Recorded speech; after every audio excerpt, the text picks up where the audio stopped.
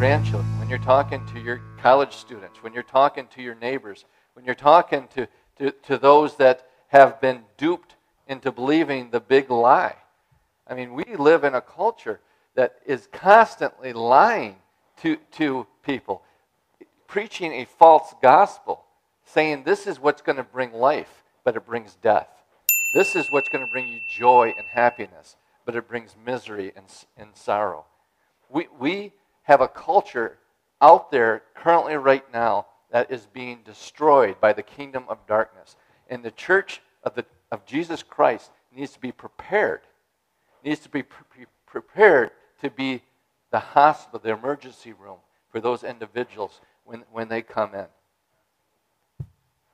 I mean, we've got people that are being taken into the lie that if you mutilate your body to become another gender, that's what will make you happy. If you sterilize yourself, if you just do this inconvenient momentary procedure to get rid of a clump of cells, everything's going to be better. And it's all lies. It's all lies, and it destroys humanity. It destroys culture. It destroys people. And that's why it's necessary that we have this conversation. And there's probably people in your life that it's necessary that you have this conversation with. Don't shrink back. In love, speak the truth. So today we're going to take, in the best way that I can do it, I'm going to try to, what is God's response to all this? What is God's response? What is God's response to our brokenness? What is God's response to the chaos that we find ourselves in? What is God's response to us taking a life? What is God's response to all the damage that we have done to ourselves and to others? In John chapter 1, verse 14, it says that the Word became flesh and made His dwelling among us. We have seen His glory, the glory of the one and only Son, who came from the Father, full of grace and truth. See, I don't want to just springboard off this, but I can't just run past it. What was God when He came in the flesh? What was He filled with? Was He filled with law? Was He filled with rules and regulations? Was He filled with condemnation and rage and anger? Was He? No. He was filled with what? Grace and truth. Grace and truth. You cannot have truth if you do not have grace. And it's the truth that sets you free in the grace of God. Amen? That's what He came to reveal about our Heavenly Father. Do you know that a crisis pregnancy saved the world? Do you know a crisis pregnancy saved the world?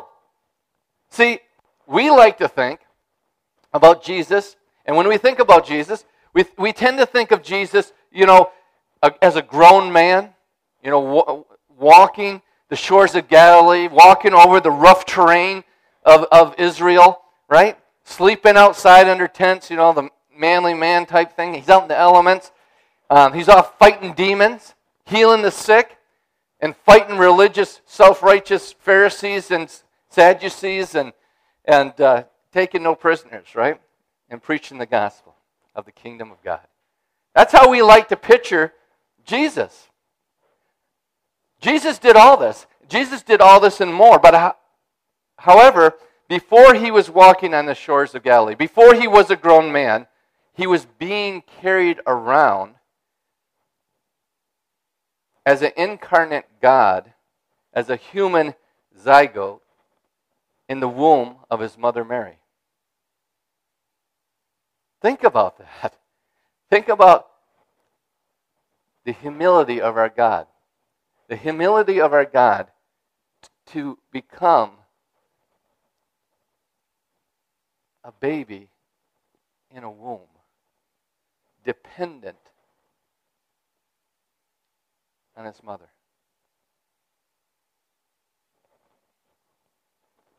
See, theologians say that God became a man to identify with our humanity, and that's true. But God also became a baby to identify with their humanity as well.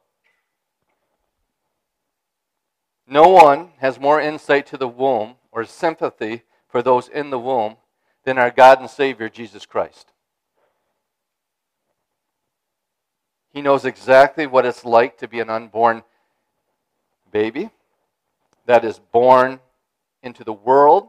He knows what it means to grow into adolescence and adulthood. He understands puberty. The young people here, you don't think that God doesn't understand the things that you deal with in your life. He understands, he went through the exact same things that you go through. So he is a person that you can turn to. In the midst of pressure, in the midst of chaos in your own life, in the midst of not knowing your meaning and why you're here and all of those things, Jesus understands those same questions because he dealt with them as a young teenage boy. Stop to consider for a moment that God, who made everything, himself became an unborn baby. That's amazing to think. See, if we are a Christian, this abortion debate hits close to home. Because our gospel, our salvation, is dependent on a birth of a baby. Think about this. Mary was probably a teenager, right? Probably poor, middle class, lower middle class, right? Possibly uneducated because of the culture and the times that they lived in. And she was living in a small, rural town. On top of that, she wasn't wanting a baby. Did you ever think about that? Mary wasn't wanting a baby. She wasn't planning on having a child. This explains why she remained a virgin. Why did she remain a virgin? Because she didn't want to have kids. She didn't want to have kids until she was married.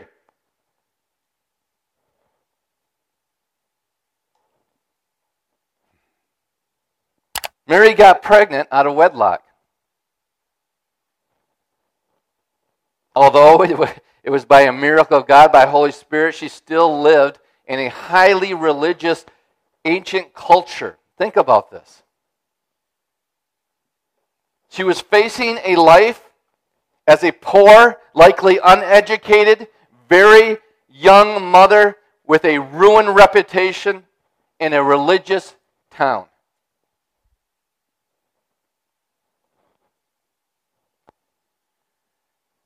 If she walked into a clinic today, we know what she would be encouraged to do. Let that sink in. See, most theologians believe that Mary was somewhere between 12 and 14 years of age. Think about that. She's about 12 to 14 years of age when Gabriel pays her the visit. But Mary gave birth to God. Jesus came into the world through the womb of a woman who fits the stereotype of someone who the peddlers of death say should get an abortion. A crisis pregnancy saved the world.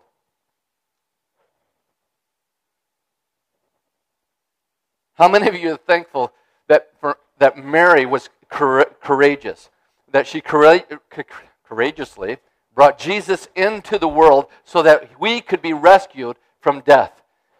Thank God for Mary. Thank God for being courageous. Thank God for her trusting God that can take what seems to be evil, seems to be life destroying, and turn it around and turn it into the greatest good for all humanity. See, that's one of the things that this religion of the pro-choice movement does, is they take God out of the situation. You know, everything that happens in your life, no matter if in the forefront of looking at your future and thinking, this is going to destroy my life, we can say, but God.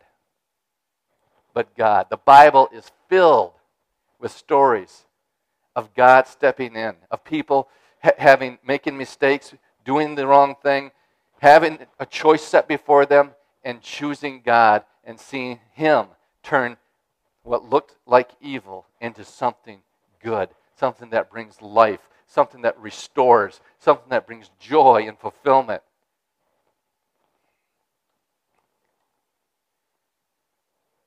The greatest movement of any sort or kind in the history of the world is the Christian faith.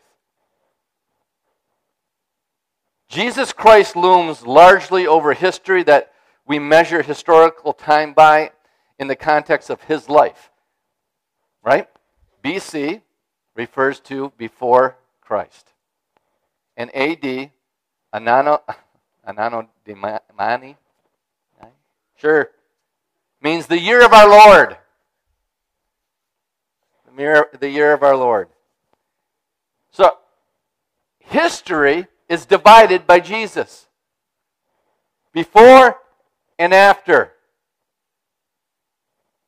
Our biggest holidays are dedicated to Him. We celebrate His birth every Christmas and His resurrection every Easter. Nations, causes, and leaders have come and gone. But for more than 2,000 years, the Church of Jesus Christ has spread from one nation to the nations. It spread from one language, the Hebrew language, to thousands of languages, and from one generation to generation after generation. Christianity ranks as the most popular religion, largest, besides the religion of sex, right? The longest standing movement of any kind in the history of the planet, and more than 2 billion people today claiming to be followers of Jesus Christ. Human history would be completely different if it were not for John the Baptizer, right? That paved the way for the coming of Jesus Christ. And do you know that John the Baptist, John, was a crisis pregnancy also? Both Jesus and John's lives began with a divine announcement that they would be sons with names and destinies from their mother's womb. John's mother, Elizabeth, would today be a candidate for an abortion because she was elderly. She had been barren all her life, making this an unplanned and high-risk pregnancy.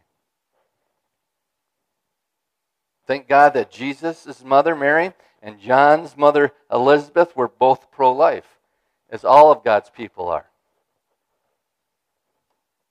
Think about that. Do you think that God would see where we would be today and to choose these crisis pregnancies out of the cultural context of what was proper in those days, so that we would have an example that God chooses things that look like crises in our life to make things beautiful.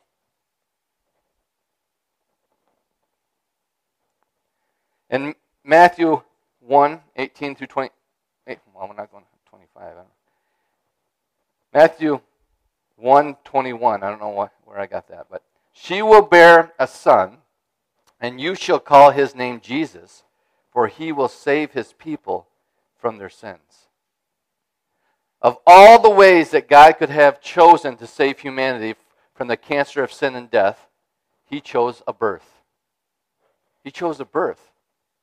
And because of that, we don't have to be imprisoned to our past, our failures. We don't have to be imprisoned to our shame and our regret. We can have hope. We can be saved because God, the Savior, was born. Throughout this series, we have covered a lot of hard truths. Many such truths we choose to deny, we choose to suppress, and for some people, they do verbal gymnastics to explain these truths away. Many of these truths are painful. Many of these truths cause anger because of people buying into the big lie of the pro-choice religion. That's why I want to take time at the end of this series answering the following questions to you and for all those that have ears to hear. What happens? What happens to me and my baby if we had an abortion? And this also applies to anyone that has lost a child. In Revelation 21, verse 4, He, Jesus, will wipe away every tear from their eyes, and death shall be no more. Neither shall there be mourning, nor crying, nor pain anymore, for the former things have passed away. If you were deceived by the lie of abortion, whether if you've had one, you've talked someone into it, you've performed one, or you assisted in one, you need to know this. You need to know this above all things. God loves you. God loves you. God's love for you is no greater before an abortion or no less after an abortion. God's heart for you is that of a loving father, a father's heart for his child. He loves you with an unquenchable love that can never be extinguished. Yes, He's grieved by our decisions, but His love is based solely on His character, on His grace, on who He is. The Bible says that God is love. Isn't it wonderful to know that our God is love itself? It's love itself. To know that our God is love. He can't do anything but love you. In our relationship with God, His love towards us has nothing to do with our moral works, on our actions, on our performance, whether they're good or bad. How many are you happy for that? Amen. God could not love you any more than He does right now. And He can't love you any less than He loves you right now. You are loved by your Heavenly Father. Aren't you thankful for that? I am so glad. Knowing me, I know myself better than you know me. And I am so thankful that God loves me. Amen. The next thing you need to know is that Jesus Christ forgives. Jesus Christ forgives sinners, even those who take life. Understand that. Here's the thing that people seem to fail to understand. People get upset when we say that you are a sinner and you need forgiveness. You need to receive the forgiveness of God. They get upset with that. It's not like we're saying that we're righteous and you're the sinner. We were all sinners. And we all can be righteous through the forgiveness of Jesus Christ. We can all be made in right standing with God. And the reason why we need to be put in right standing with God is not because for God's sake. It's for your sake. It's renewing your mind to understand that God is not holding anything against you. And by understanding that God's not holding anything against me, I can run into my Father's arms. I don't have to hide from Him. Think about that. Has anybody here ever owed someone a debt? Owed someone some money, right? And maybe you didn't have the money to pay them right away. So wherever you're going in the shopping, you're in like a grocery store, and you go down the aisle and you see the person that you owe a debt to. Do you walk right up to them and say, "Hey, how you doing?" No, what do? Whoa, we're not going down that way. We're not getting any cereal today, kids. Right? You avoid the person that you owe a debt to. We have a culture that is doing all these things trying to avoid God. They're trying to avoid God. Why? Because there is a weight of a debt that is on them. And they need to understand that God has wiped the debt free and clear. You have been forgiven by your Heavenly Father 2,000 years ago on the cross of Jesus Christ. Actually, the Bible says that Jesus Christ was the Lamb slain before the foundations of the earth. In the mind of God, He was never holding your sins against you. He always had a rescue plan, and it was Jesus Christ. There are people that are avoiding God just like we avoid someone that we owe money to. Why? Because there's condemnation, there's guilt, there's shame, there's inadequacies that's tied to that sin has given us, that these lies that have been peddled to us.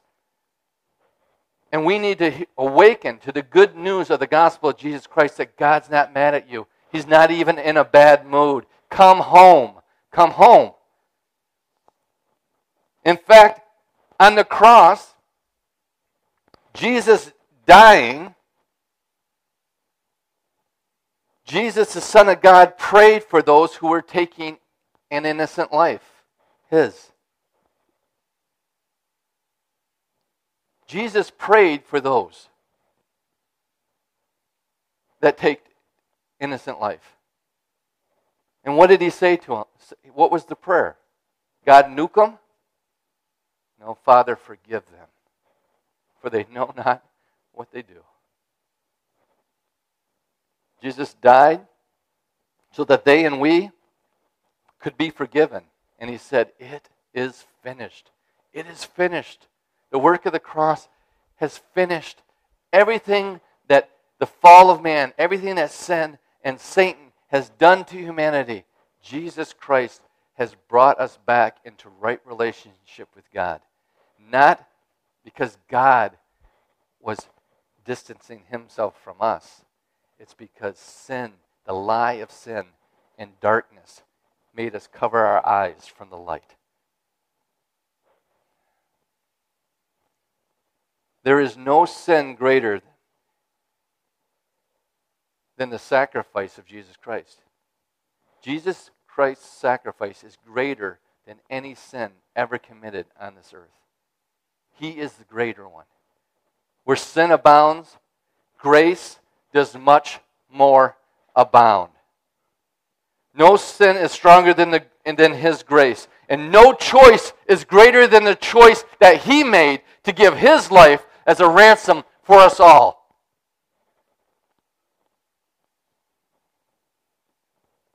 The other good news is you have hope. Your child is in heaven with God.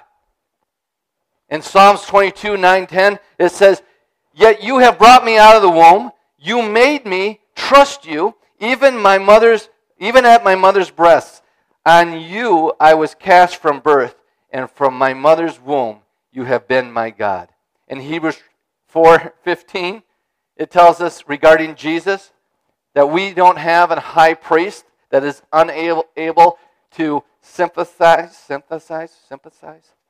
with our weaknesses. I don't have very many jokes, so my unable to say words is my jokes. But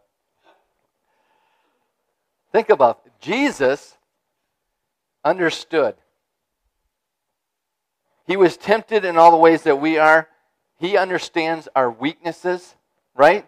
But he, without sin, without stumbling.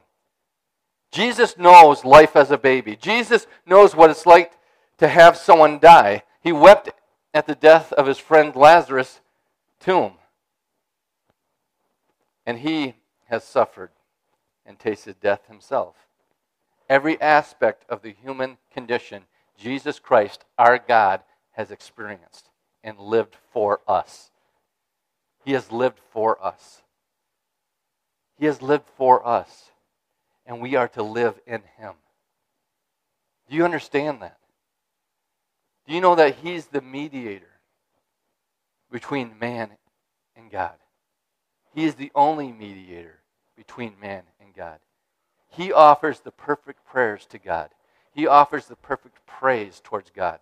He takes our inability to pray. He takes our inability to truly worship and praise God. He even takes our silence, that when we don't pray at all and we don't worship God, and he is constantly mediating between humanity and God.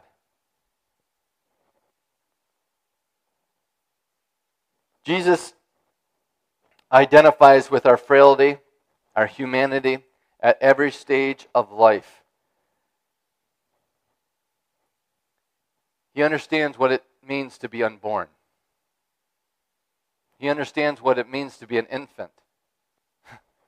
He understands what it means to be a child. He understands the struggle of adolescence. And he knows what it is to be an adult. In Jesus, we have a God who relates to us and invites us to himself for comfort and hope. The reason why we come to Jesus in our pain, in our suffering, is because he understands. And because he understands, he can offer comfort. He can offer hope to us in those situations. It's more than just answers, because Jesus is alive. His presence can be felt. Yeah. You can feel Jesus. Holy Spirit connects our spirit with his spirit, and we are one with him, and his presence can be known. It's not just answers. It's tangible feeling of God with you. He offers his grace, and he offers his very presence in your life. Jesus welcomed children and said that the eternal kingdom of God was custom built for kids to be with him forever. In Luke chapter 18, verse 5 through 17, it says, it reads this way, it says, "Now they were bringing even infants to him, that he might touch them. And when his disciples saw it, they rebuked them." See, there's something in humanity that has always thought that children were less than. Less than. That only what you produce, only what you can offer humanity gives you value. And the disciples even were believing the lie of the culture of their day. But Jesus called to them, saying, "Let the children come to me, and do not hinder them, for such belongs the kingdom of God. I truly say to you, whoever does not receive the kingdom of God like a child shall not enter it." Where we place our value on humanity based on what they have to offer, God says, you have value because I made you, I created you. You are in my image.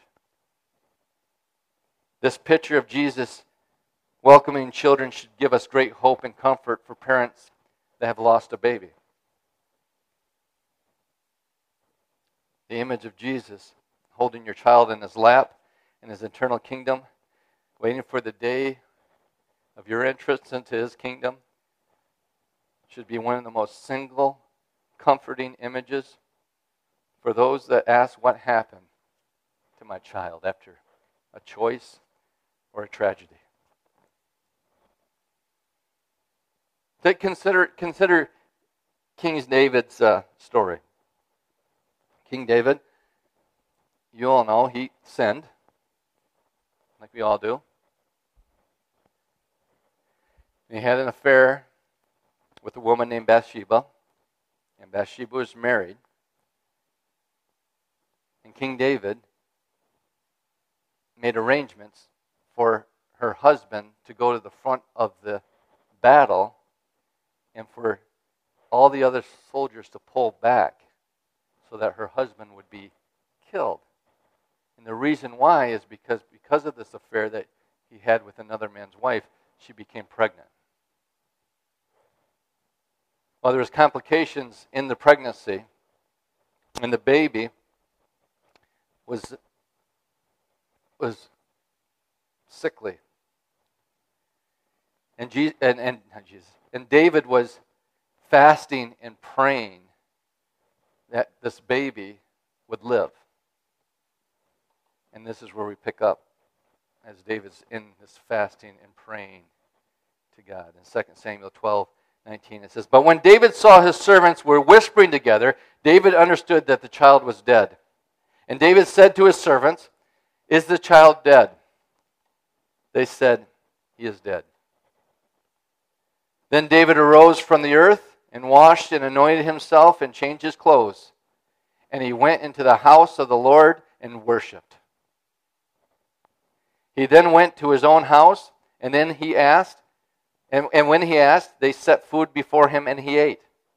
Then his servant said to him, 'What is this thing that you have done? You have fasted, and you have wept for your child while he was alive.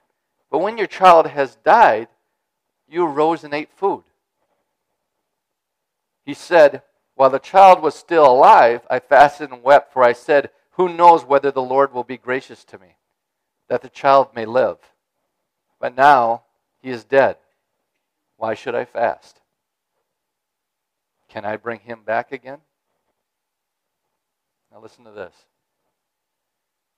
'I shall go to him, but he will not return to me.'"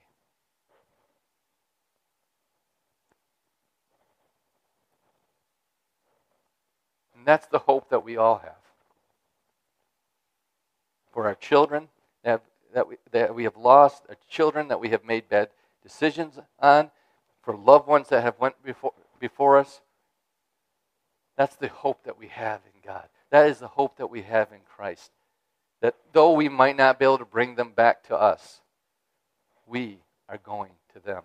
And you, whether you like it or not, we're getting closer and closer every day. Hallelujah. Yeah.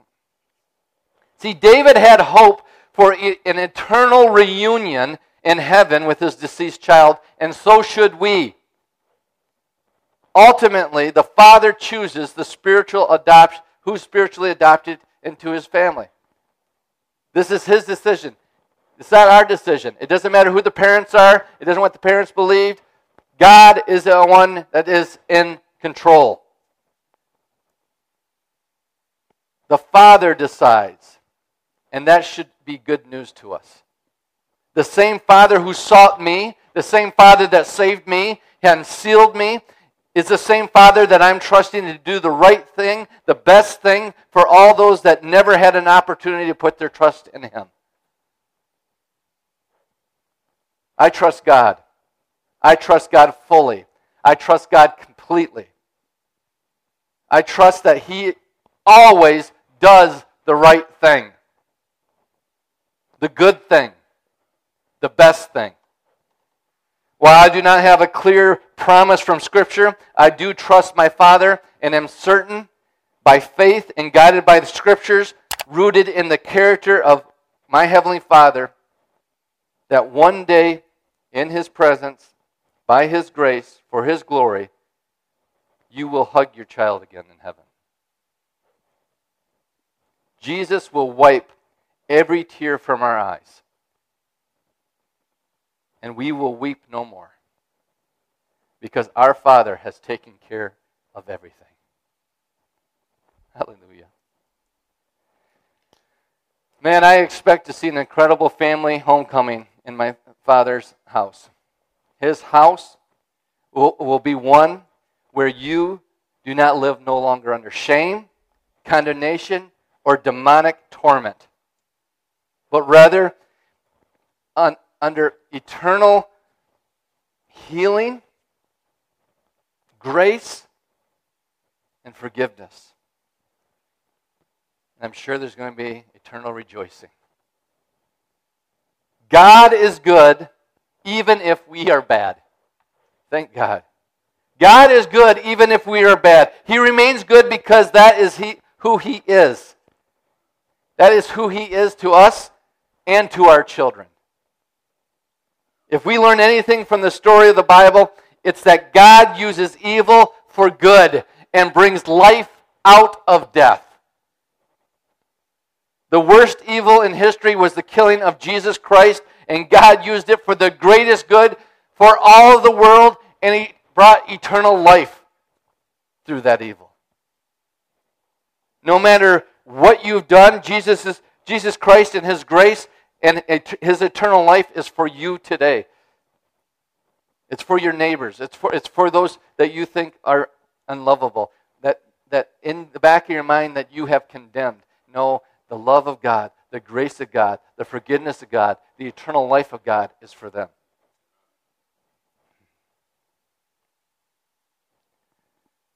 Know that the eternal life does not begin the day you die. Eternal life does not begin the day you die, but rather the day you meet Jesus. The day you meet Jesus and make Him God and Savior. That's when eternal life starts. That's when new beginning starts. That's when newness of life begins. The Holy Spirit wants heaven to come to you in this life.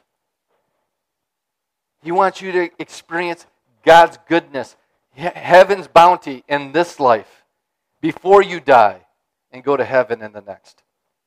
Any guilt, condemnation, or shame that sin, that the kingdom of darkness, that those that preach its false gospel has put on you, God wants to erase.